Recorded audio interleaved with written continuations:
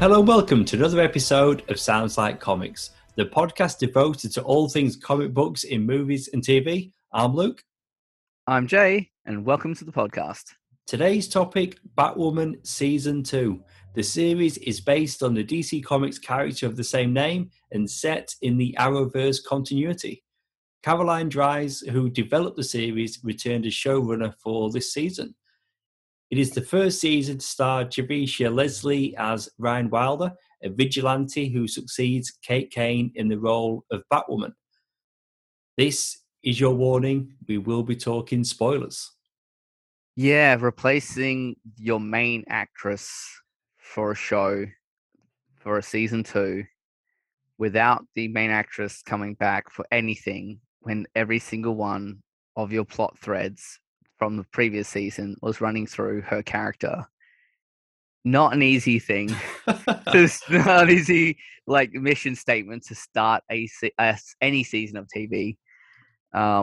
This is one of the reasons we were so keen to do this, was because how does anyone get over that massive hurdle? The answer, of course, is like 2 episodes of exposition.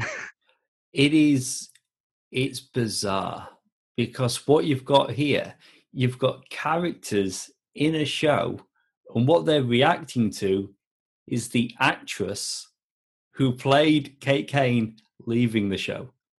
Yeah. What happened in the real world impacted the characters and the storyline of season 2.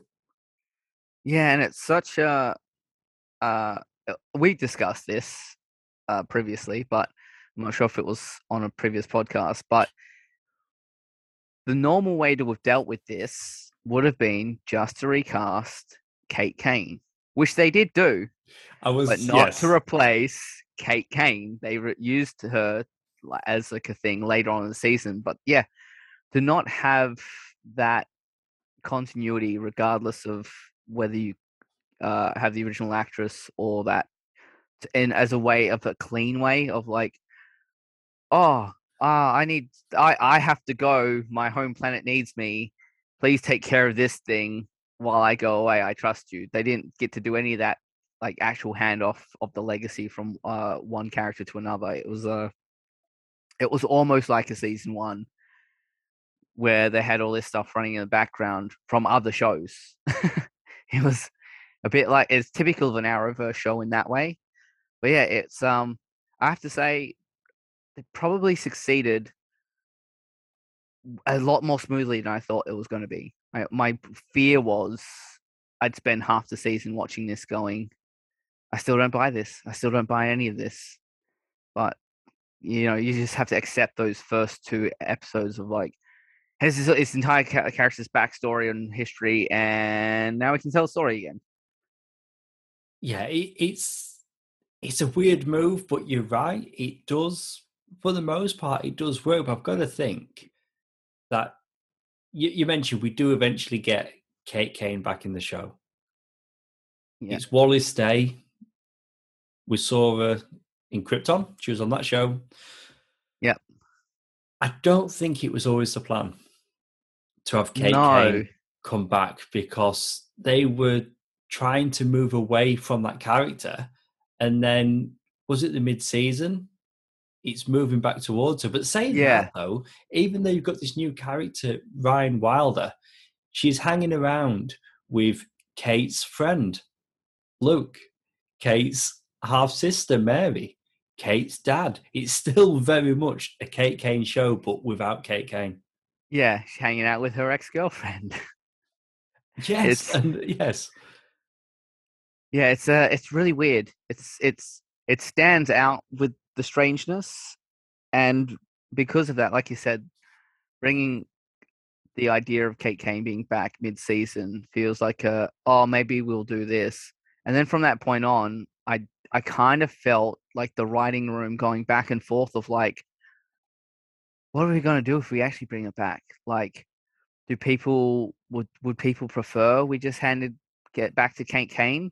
What do we do with Ryan Wilder then if we do that? Like, are we going to piss off the people who suddenly like this? And you could feel that happening almost in real time from episode to episode, as suddenly there was a lot less screen time for Ryan Wilder while they take care of all this other stuff, and it almost like you had half the show for Batwoman and half the show for Alice on this weird adventure. And even with Alice's support characters, like it felt like they had wrapped up her storyline Yep. midway through the season, and like, oh, the character of Ocean's dead, and they've dealt with all this stuff with Sapphire, and then no, he's back. He's not actually dead, and Sapphire is still angry and still all this stuff, and you're like, wait, what? Huh? And then you've got this mind control, Riddler's daughter. Yeah, You've got that going on. It all that felt to me like, oh, do you know how we said from Julie Pennyworth that she found a part of Kate's skull? She was brainwashed. She didn't actually find it. It felt like kind of wave washy of like, oh, we need to backpedal that. How do we do this? Like she would have DNA tested it. She's a professional. She's not an idiot. And then they just like, oh, now what do we do with Julie Pennyworth? Off to Germany. She's decided she's been brainwashed to leave the city. Like, yeah, there's a lot of those. It felt kind of at times like we were watching what was thrown against the wall to see what stuck. Yeah. Which overall, the course of the season, it all kind of smooths its way back out. But while it's happening from episode to episode, I did spend a lot of time looking at the screen, going, "Wait, what? Huh? Wait, what? Oh, we're back to this? What? Oh, why? Oh, it's going away now. Oh, wait, no, we're back. Wait, who? What? Just pick a choice.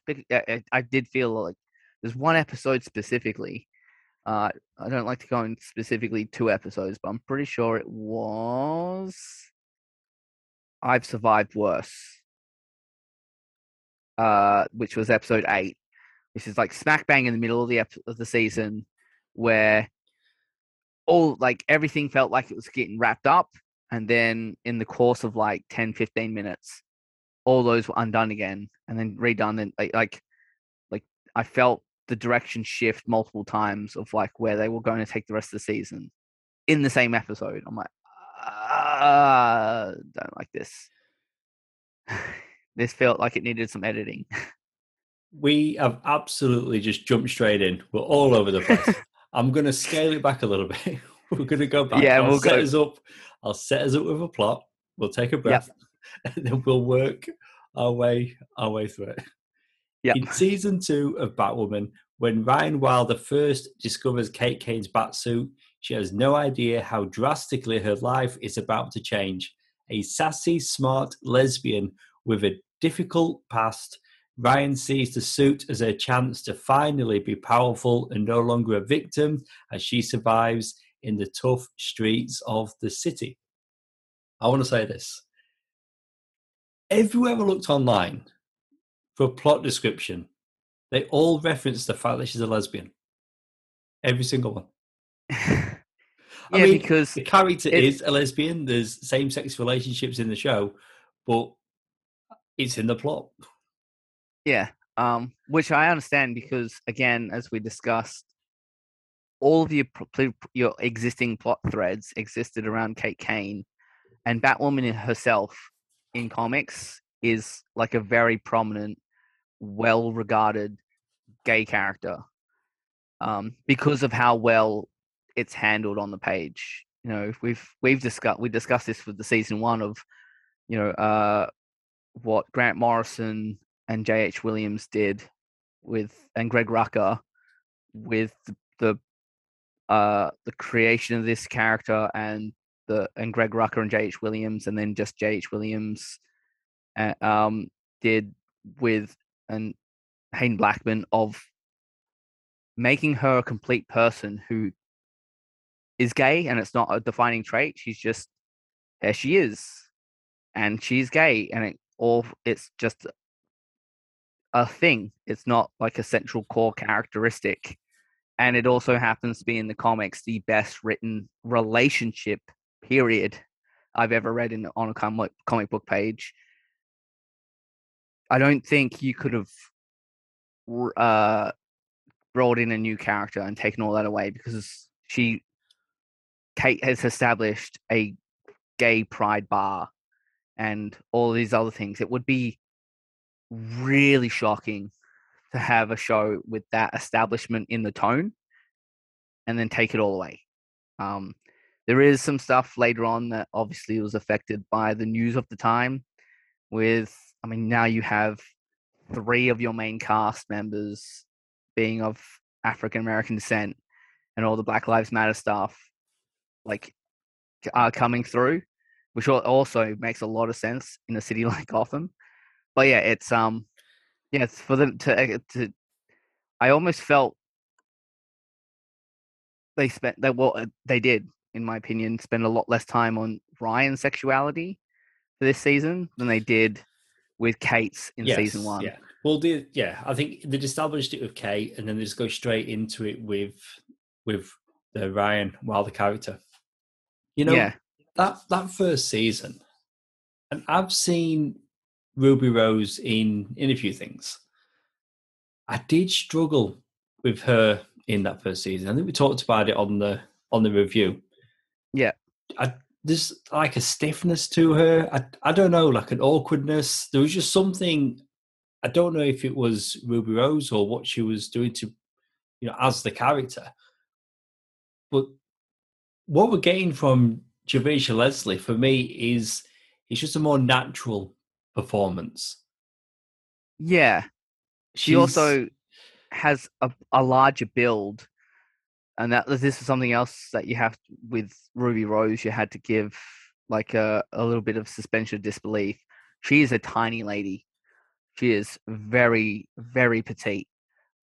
Really good with the stunt work, but it's still you're like, yeah, who is this? What is she like? 5'4"? Is she really? And she's I didn't realize. I think she's. I believe she's quite short. Okay. In fact, if you look at a screenshot from season 1 of her standing next to the co-stars, and then you look at Javicia Leslie, you can see a significant height difference. Right. And also, Wallace Day is also significantly taller than Ruby Rose when you look at her height compared to the other actors on the show.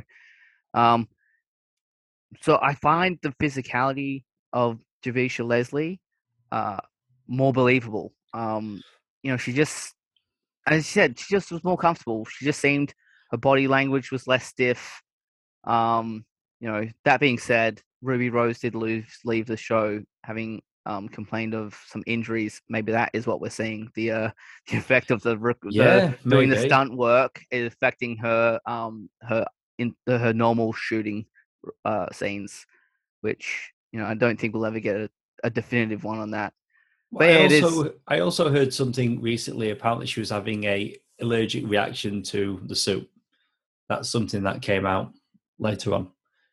But you're right. We'll never, I think, definitively know the reason why.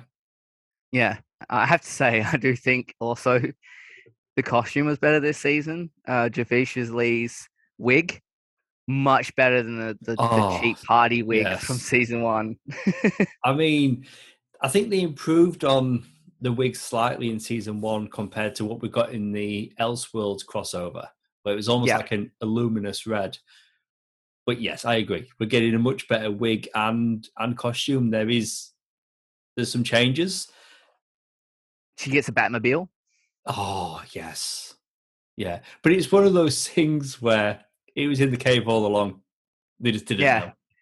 Apparently, the Batmobile was supposed to first appear at the end of season 1, but they had to shorten the season.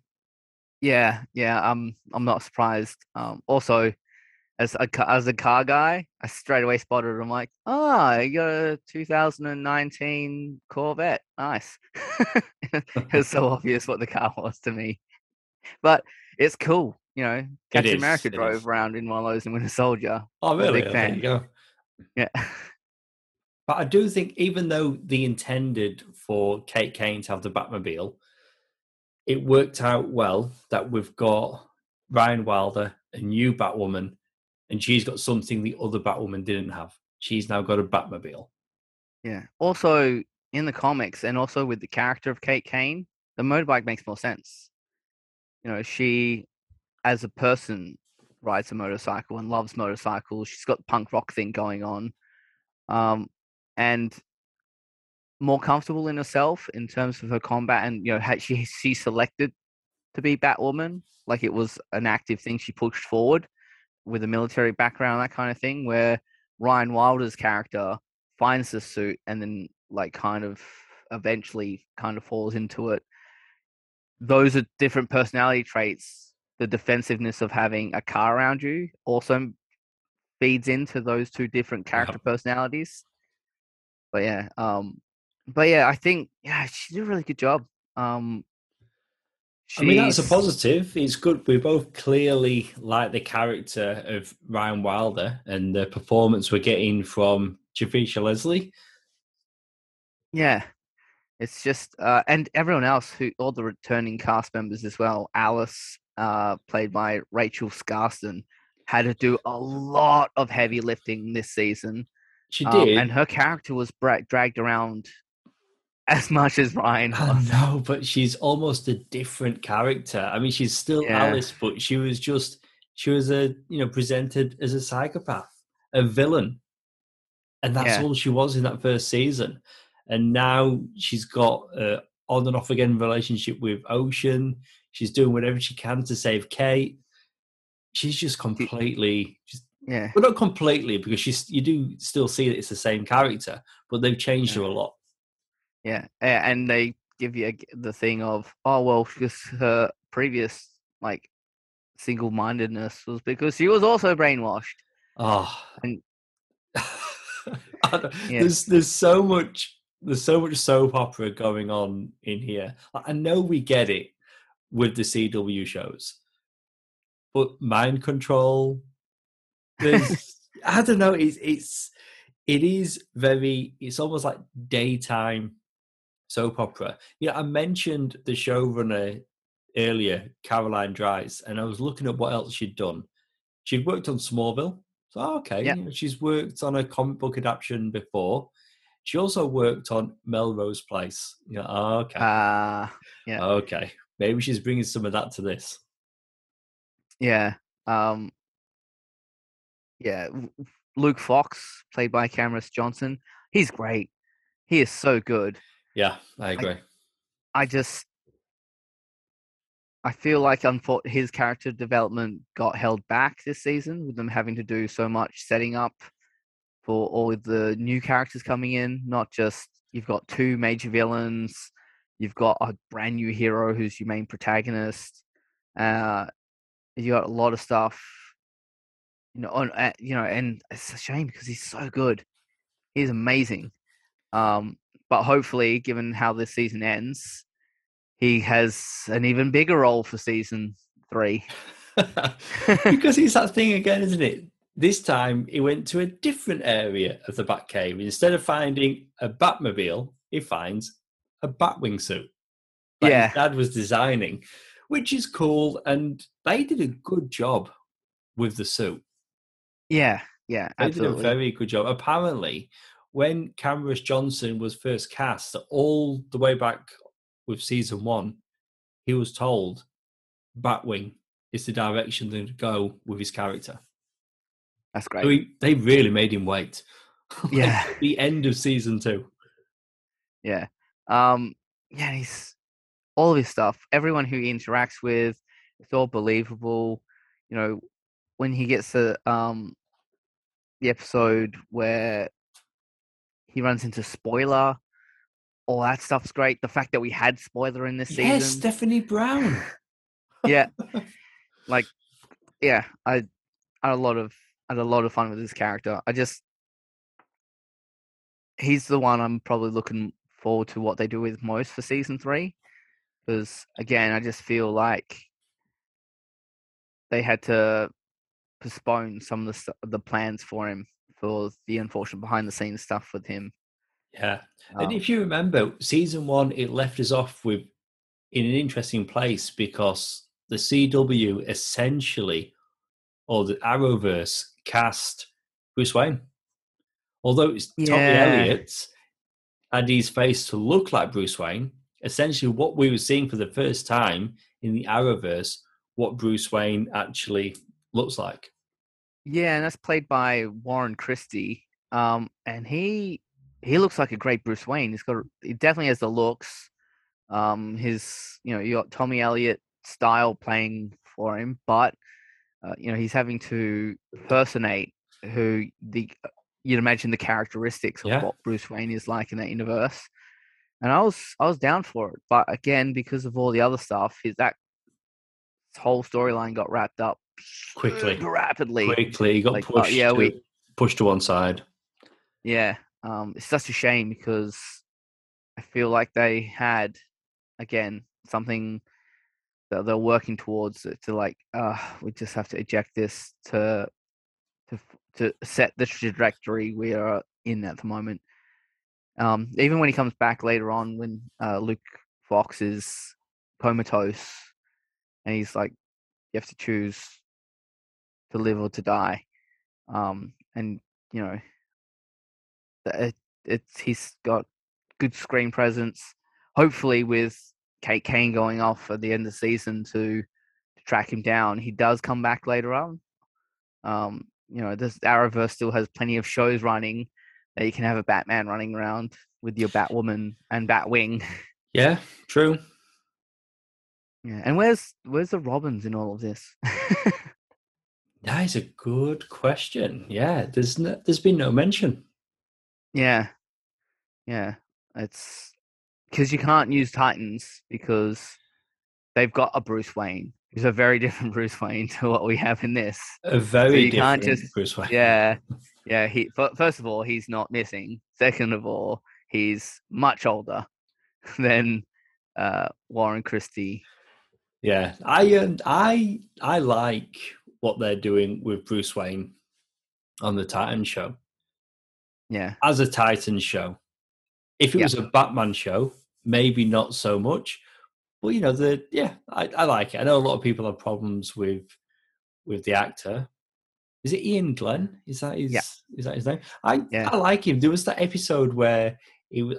I know this is not a Titans review, but there was that episode where was it Dick Grayson subconscious, or he was hallucinating? Something was happening, and he was doing the Batsui. I'm like, okay, you got me. Yeah, I am now on board with this Bruce Wayne. It's ridiculous. Yeah, I like same. It. That's what sold it to me. Yeah, it was good. Yeah. I was looking into it. So you mentioned Warren Christie is who's playing Tommy Elliott, Bruce Wayne in this season. Former Arrow and Legends of Tomorrow showrunner Mark Guggenheim, he wanted Jensen Ackles. That's who he wanted for the Arrowverse Bruce Wayne. I mean, it'd have been a little bit, I guess, because Supernatural was still happening at the time, a bit of stunt casting, I think, for the CW. But I could have seen Ackles doing that. I mean, he later got to voice Batman in Batman: The Long Halloween. Yeah, and he definitely is a fan, being famously voiced Jason Todd in the phenomenal Under the Red Hood. Oh, so good. But yeah, I don't think it was ever going to work with his schedule. Like Supernatural maybe wrapping up or has now wrapped up. But now he's going to be on Boys season 3 as Soldier Boy. Like he's in demand. He was off the table for a lot of people for 16 years. And he's not.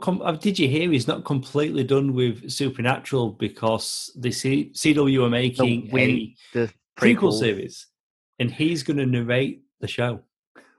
Oh wow! There you go. Yeah, but anyway. That'd been a great. Yeah, I mean, you guess you could always bring him back in as the Arrowverse Robin if he's I mean, I don't know. I don't know what they're doing with Robins, but if Batwoman keeps on going, there's time for that. Yeah. You mentioned there's a couple of villains. One we've not really talked about, Roman Sionis, Black Mask, played by Peter Outerbridge. Yeah, he's great. They've given him, instead of just being the gangster like he is in the comics, they've made him the cosmetics company like CEO, and he's kind of got this bitchiness when he's just being Roman Sionis and Yeah. these like really well crafted, snarky like one-liners about blemishes and cover-ups and that kind of stuff with in terms of Gotham. And he's good. Like he's great with. He's got a good voice under the mask. He does really well. He does, but when I was watching it, it was hard not to think we've just had Ewan McGregor on the big screen. That's what I It's was hard comparing him not. to. Yeah, it's hard not to make those comparisons. But you're right in his own right. You know, he's doing his own take.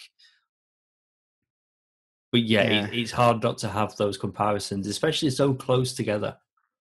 Yeah. And he's got a interesting crew, the false faces who all wear masks, but they're not uniform. They're just wearing a gas mask or a pig mask or a bunny mask or a baby mask. Like there's no, the only theme is they have their faces covered. It's Yep.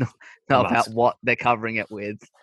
Yeah, and eventually it takes a very long time for them to deliver what his actual motivations are. I mean, it's the second last episode of the season when you actually get the complete motivation of what he's doing, not just like my daughter's dead and now I'm pissy, but like my daughter's dead because of this happened, this and this is the exact reason, which you get in episode 17 of 18 of like she was assaulted by a rich guy who got away with it. The Crows covered it up, and of course the Crows are run by Jacob Kane, so he's got a problem with the Canes, and you're like, oh, and his daughter's ended up dead because of an Arkham breakout. And she wouldn't have been there if she hadn't been falsely imprisoned. You're like, okay. I could have kind of gotten when you should have given me that like half a season ago. Yeah, this it's always that thing of you have to establish your villainous motivations on the early stage. It doesn't have to be immediately. They can just show up like mustache twirling, but I need to get that sooner rather than later. It really is a patchwork of a season, isn't it? Yeah. We're getting the new Batwoman, but then they're having to move all these characters around. Yeah, Jacob Kane, I think we mentioned him for the first time, maybe? Yeah. Yep. Doug Ray Scott. Returning. Yes, for the last time. And he again massively sidelined. He was massively a lot of season 1. And you get all this stuff with Crows in season 2, and it's all given to Sophie Morse from her perspective. Yeah. I'm like, his daughter is missing / dead. And his other crazy daughter is still out there. And his other daughter is still a major part of the Bat team. And he's getting maybe 3 minutes of screen time per episode for the most part. It was noticeable how much screen time he'd lost in season 2. Yeah. So the idea that he's not coming back, I get it. Yeah. Because they've changed the focus, and they were clearly changing the minds as they were putting this season together. And yeah, they got to a point where they're clearly going to go in a different direction for season 3, and it doesn't include Jacob Kane, and the Crows have been disbanded. Yeah, and even like, it just seems it's hard because he's a big name actor. He's probably the largest, almost most well named actor on the entire cast list. Oh, easily. He was like a big get for season 1, and then to just be like, he doesn't fit our plans for season 2. What do we do? Well, think about it. Season 1, one daughter was the hero of the show. His other daughter, the villain of the show. Yeah. He had a lot to do. Yeah. And then you take almost both of those away for season 2. Yeah, it doesn't leave a lot with him. Yeah, it's a big shame because he does a good job. And even like, they do the thing with this character where they have a new drug that Black Mask is peddling, which is called Snake Bite, which allows people to relive a bad memory and change it to an outcome they wish it had been. And he's, of course, with the loss of Kate and the inability to have saved Beth when she was young. This is like the most perfect drug to possibly give him. And then they do this whole setup of like, yeah, people are just, it only takes one thing and it's hooks are in and that's it. Your hooks are always going to be in. And then they have no space for that storyline No. and they just drop it completely. Every Like, now and then, you see him shooting up. yeah. And then he's magically over it. And then later on, like, he's being knocked out and he's going to possibly get killed by some corrupt crows. And they're like, oh, look at this. He's got track marks in his arm. You're like, oh, we're still doing that? I thought you'd gotten over it. It's shaved and everything. Yeah. Yeah. Speaking of the crows, Sophie Moore, played again by Megan Tandy, who's great. And they give her an antagonistic relationship with Ryan Wilder, which, again, you've got to find ways to connect your main characters, and that works given what you've set up for Ryan. And then, she's smart. The whole season, you're like, she's going to figure out who Batwoman is. She's going to figure it out. She's going to figure it out. And then she does. And then they do that whole thing of like, why do they do this on superhero TV shows when someone knows? They kind of dance around the fact that they know instead of just going up to the person and being like, I know who you are. You can stop with the whole charade. Like, I'm not going to tell anyone. Like, yeah. And then they go to other characters. I think she knows. No, she doesn't know. Yeah. Like, pretty sure she does. Yeah. But I mean, this show, it does have a good cast. But I do, again, think we're going to get a bit of a shake-up ahead of season 3. Although I'm very much hoping for a lot more of Batwing. It was great to see that costume. Because they had that episode, didn't they, where Luke was being profiled. Like somebody was trying to break into his car, he was trying to fend them off, and he's the one that gets arrested. Yeah. And with Sophie, that's why she leaves the Crows, and that's another big thing for like the last quarter of the season. She's unemployed, and they don't address it.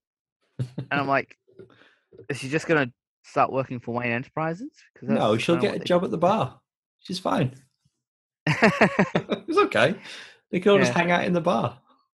Yeah, they got to do something because it's a plot thread. I mean, granted, the last like 4 or 5 episodes of the season when she's unemployed seems to happen over like the course of a week, so it's not like a so big thing. But I'm like, you didn't address it at all. That like she's worried about money or anything. I'm like, again, I reckon they're scribbling down on pieces of paper in the writers' room, and now this happens, and now this happens. But what about this? Okay, maybe we'll not show as much of that, so we can show this. But I thought we were going to do this. No, we're going to do that now. I think there was a lot of that. Yeah, a lot of that going on. Being a network show, not a streaming show, they can't be like you've got your 45 minutes. And so we don't have time to get around to this episode. You can't just tack another 10 minutes on an episode because it's streaming, and who cares? It's streaming. We can do whatever we want. We can make it 2 hours if we want to fit in the stuff we need to cover all these characters. Which, and that's one of those small little plot threads. Feels like, and start of season 3, they're gonna. I wouldn't be surprised if it does the small time skip and like we jump in and she's already working as like head of security for Wayne in the Bat team and all that sort of stuff. She's got to be involved somewhere doing something. We do know a new character coming into season 3 will be Renee Montoya. So she might go the GCPD route. Yes, there's been another round of casting announcements as well, but that's the only character that I can recall. But Renee Montoya is going to be a big part of season 3.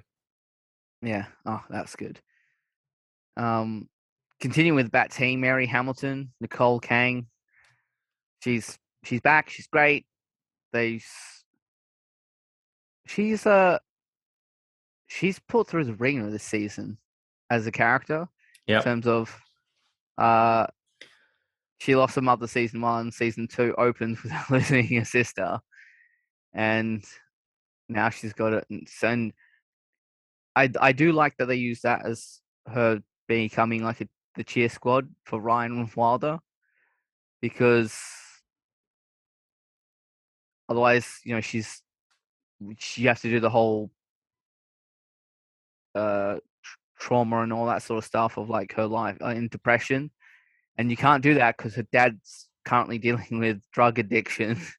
So how do you handle it? You can't have two depressing people in depression. You've got to get one of them the other way. So yeah, they bounce her around. They close her. They take away her underground practice only to give it back to her. Yeah. And that kind of stuff. She embraces being part of the Bat Team a lot more. But yeah, she's again what she's given. It works. She's consistently good. I do like her in this. Yeah. And I like the smarts that she has. You don't just give her all the medical stuff. She's still a socialite, and they didn't forget that. Yeah. So when they have the whole stuff with the Napier painting and the wolf spider and the socialite like queen bee guy, she knows because that's her crowd still.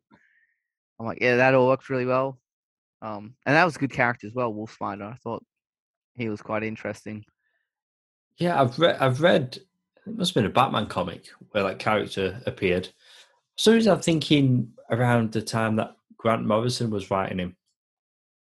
Yeah, it makes sense.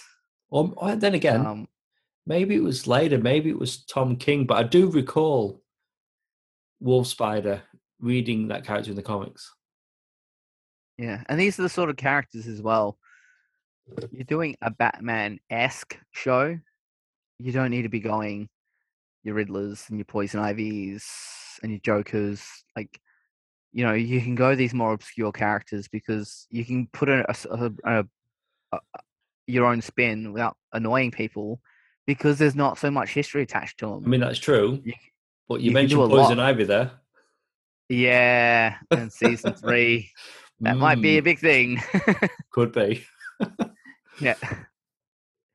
But I get your point. Yeah. We've mentioned Arrowverse a couple of times. And for the most part, this season is fairly contained. It doesn't have a crossover like the first season of Batwoman had. Or then again, Batwoman, that launched on the back of the crossover, didn't it?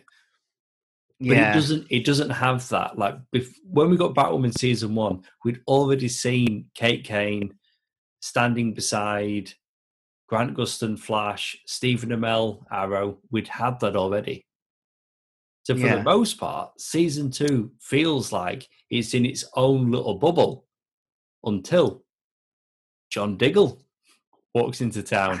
He's in a bar. I was so excited to see John Diggle. I'm like, oh my God, Diggle. David Ramsey. And it's interesting, right? Over a matter of weeks, he was doing the rounds. He was on all of them. Yeah. He was in Legends of Tomorrow. I've not seen that episode yet, but I believe he's not playing Diggle, but a cowboy. Okay.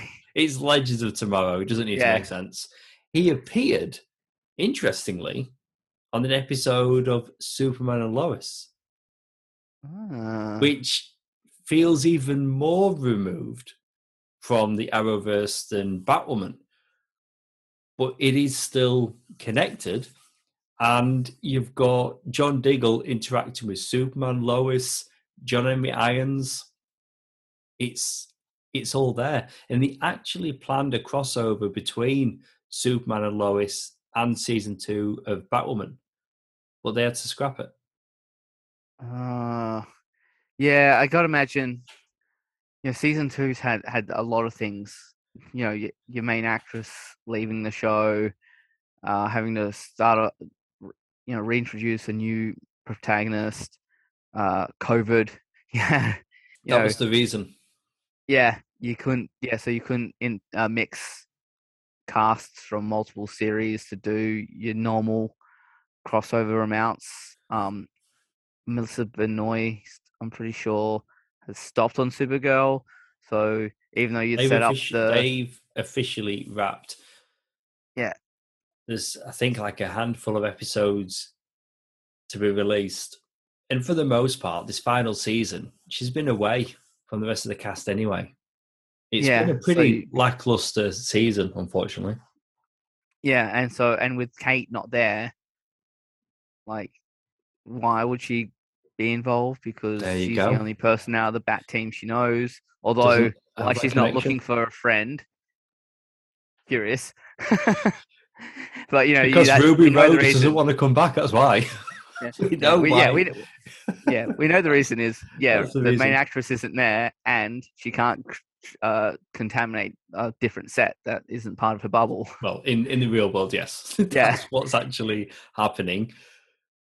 John Diggle also appeared in an episode of The Flash, so he really did the rounds. Like David Ramsey was busy, so he was somehow able to visit all the sets because he was in all the different shows. But I'm glad that he was, though, because it was great. I mean, going back to, Arrow is where it all started. Yeah. It didn't just start with Oliver Queen. It started with John Diggle. Like, he was there from the beginning. Yeah, like, so literally episode 1. Well, that's it. So even though, there's no more Oliver Queen, in the Arrowverse, there's still John Diggle. So having him go around and help these other heroes on these other shows, and it was great. It was great seeing him. And I think, which one was it? It may have been his appearance on The Flash, and he made reference to the box with the green glow inside. And that he's put it off for far too long. I think, or maybe it was Superman Lois. If I'm honest, I can't remember. But John Diggle, he referenced the Green Lantern ring again. Yeah. So it's going to happen somewhere down the line. And I did hear, instead of doing the big crossovers that they normally do, because, COVID restrictions, what they're going to do, I think it's like maybe the first 5 or 6 episodes of the next season of The Flash, it's going to be him teaming up with different heroes from different shows. Oh, that'd be interesting. So instead of getting everybody together, it's going to be more of a team-up approach, which sounds pretty cool. And maybe they're going to give us John Diggle as a Green Lantern. Who knows? Yeah, I'd love to see him just end up on a show.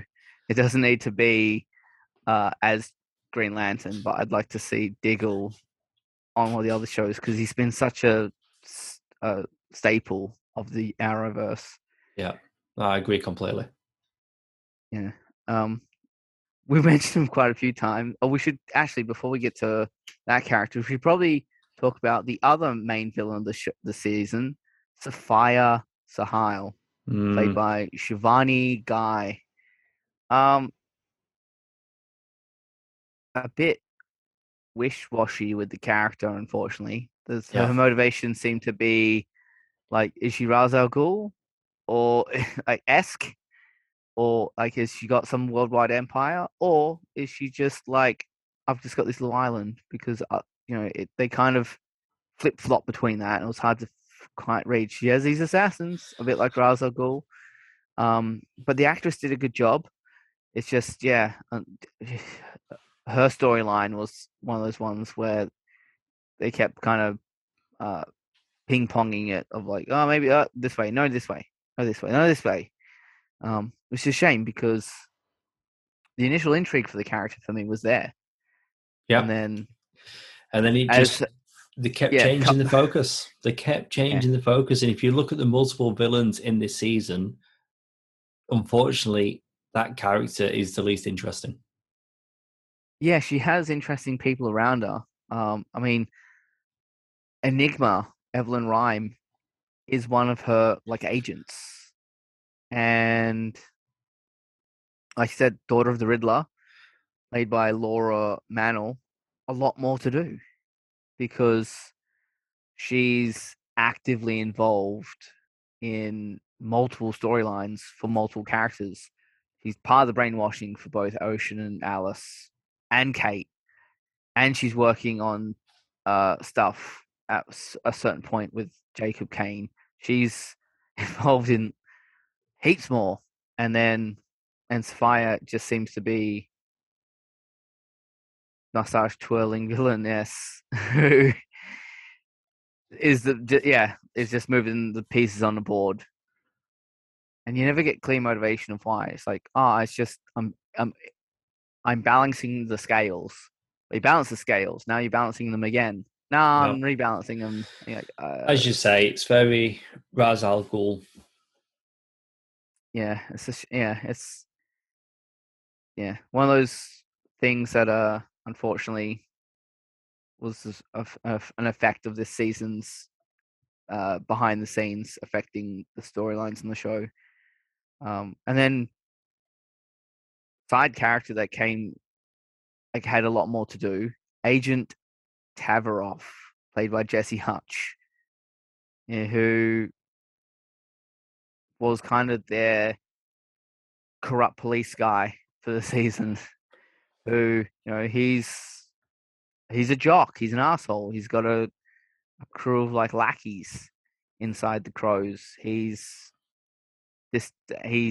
doesn't respect the authority above him of Sophie Moore and Jacob Kane, and he's also the one who shoots Luke, and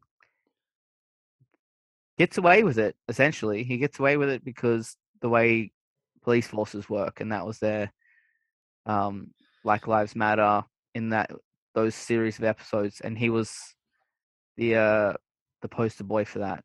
Yeah, I mean, he's played really well. Yeah, and I was going to say, I think they actually handled that well because, again, this season been a patchwork made up of so many different side plots or subplots. I thought they handled that one fairly well, and it was after he got shot. Luke wanted to get revenge. That's where we first see John Diggle in the first place. Yeah, and his character was super consistent. He's one of those few. One of the villainous side stories that was clear cut as soon as you saw him. You're like, oh, he's a corrupt cop. He's a piece of shit. And he is, he has that face. He has the way he is, and like a jock. And you're like, I just want this guy to get punched in the face. And he does it well. He does it well. He's a guy. He's big.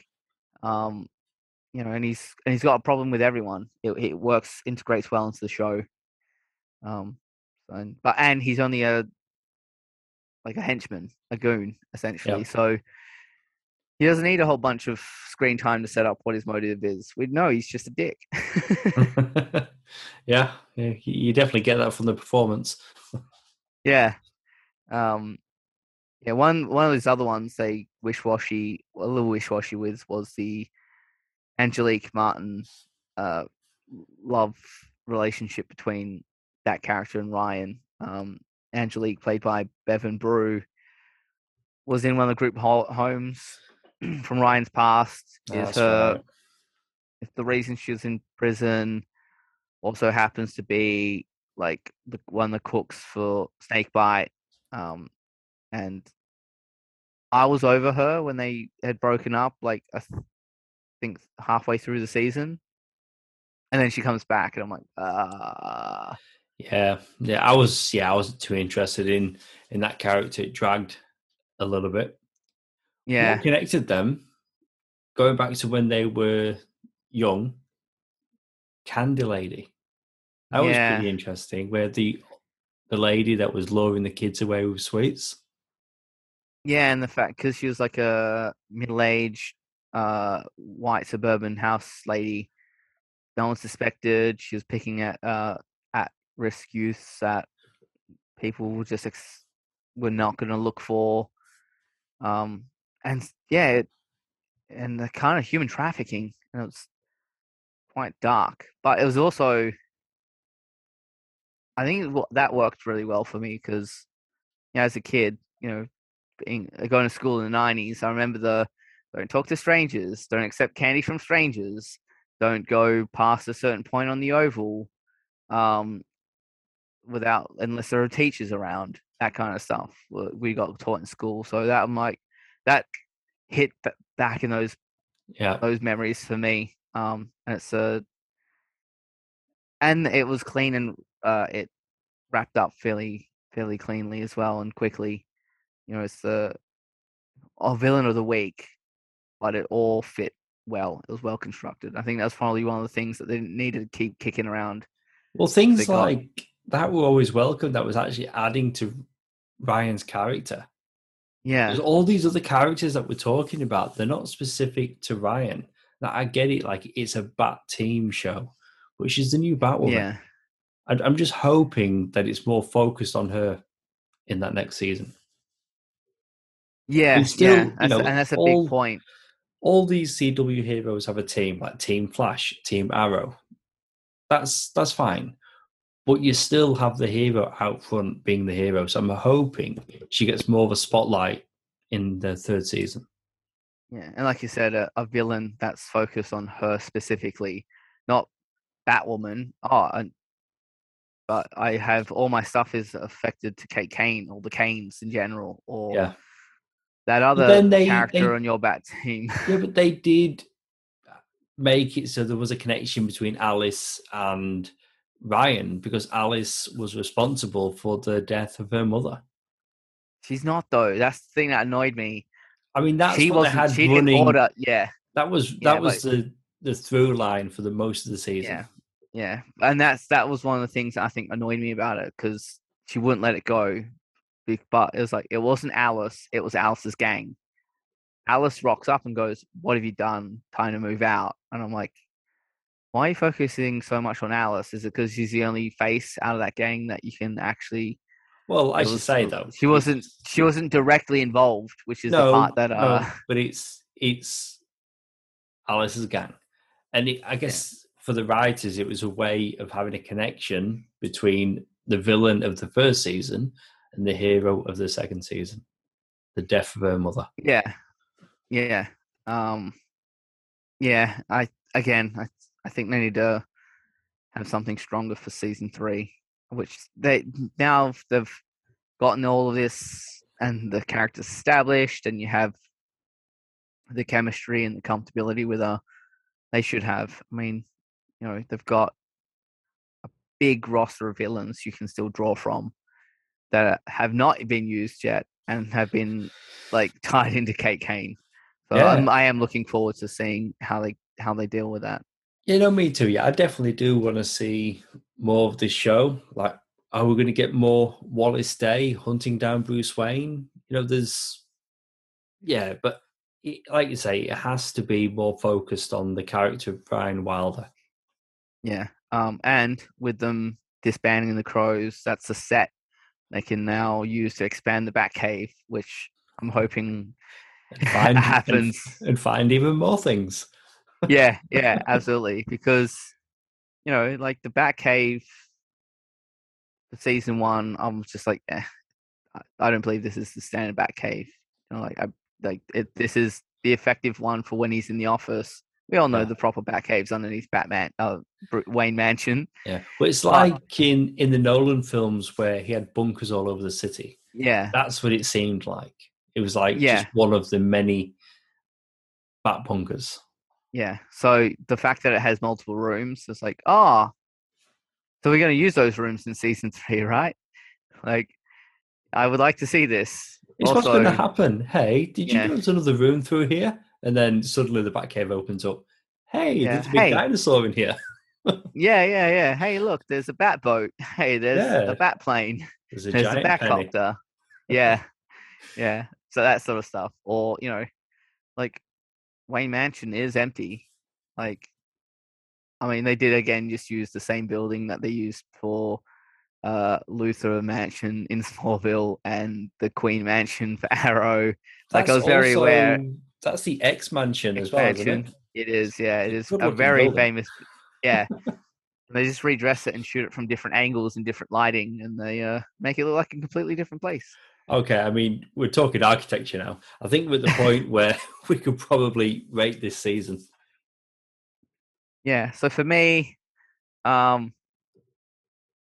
given the hurdles they overcame and had to overcome, but also the inconsistencies it created over a whole of the season, I'll probably have to give this season a 3 out of 5, just because its restrictions and the things that it had to deal with from behind the scenes avoided them from really hitting, I think, the highs they had on season 1.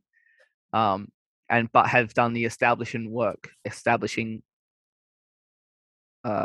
for what will hopefully be a vastly improved season 3. Also, with COVID being slightly more under control now, with the cast and crew in probably being vaccinated because of how things are at in the US right now, that gives them more options for shooting bigger things and not having to think so small and off their feet. But yeah, I think 3 out of 5, given those issues that on the back side that clearly affected what we saw on the show itself. How about yourself? Yeah, I'm with you. I'm also going to come in at a 3 out of 5. I do like the character of Ryan Wilder. There's a few things to set up here that I'd like to see more of. Yeah, like we've said, just a season that's more focused on the character of Ryan Wilder and not just Batwoman. And, with the additions of characters like Renee Montoya, I'm optimistic for a 3rd season. Yeah, but this, like I said, this season clearly had many problems. Like your lead left. COVID happened. That's a big thing to happen to like a big show like this. But they managed to come back from it. When they got to the point where they introduced Wallis Day as Kate Kane, on one hand, you're like, you could have just done that. Yeah. You could have just done that with no explanation. It's just another actor playing James Bond. You don't acknowledge it. It's just the next film. But they chose to introduce this new character, which again, we both clearly like. But then we also got Kate Kane later on, which does feel a bit of an add-on. But it's a fun show. I did enjoy watching it. Yeah, 3 out of 5. Yeah. Yeah. As as we both stated, they've it feels like they've gotten all this out of the way and survived the craziness that was 2020 and 2021, and probably have set up a trajectory that looks very promising for season 3. Well, that's it for our episode all about Batwoman season 2. If you want to contact us about this episode or request a topic for an upcoming episode, you can find us on Facebook as Sounds Like Comics Podcast. You've been listening to Luke and Jay, the guys from Sounds Like Comics. See you soon.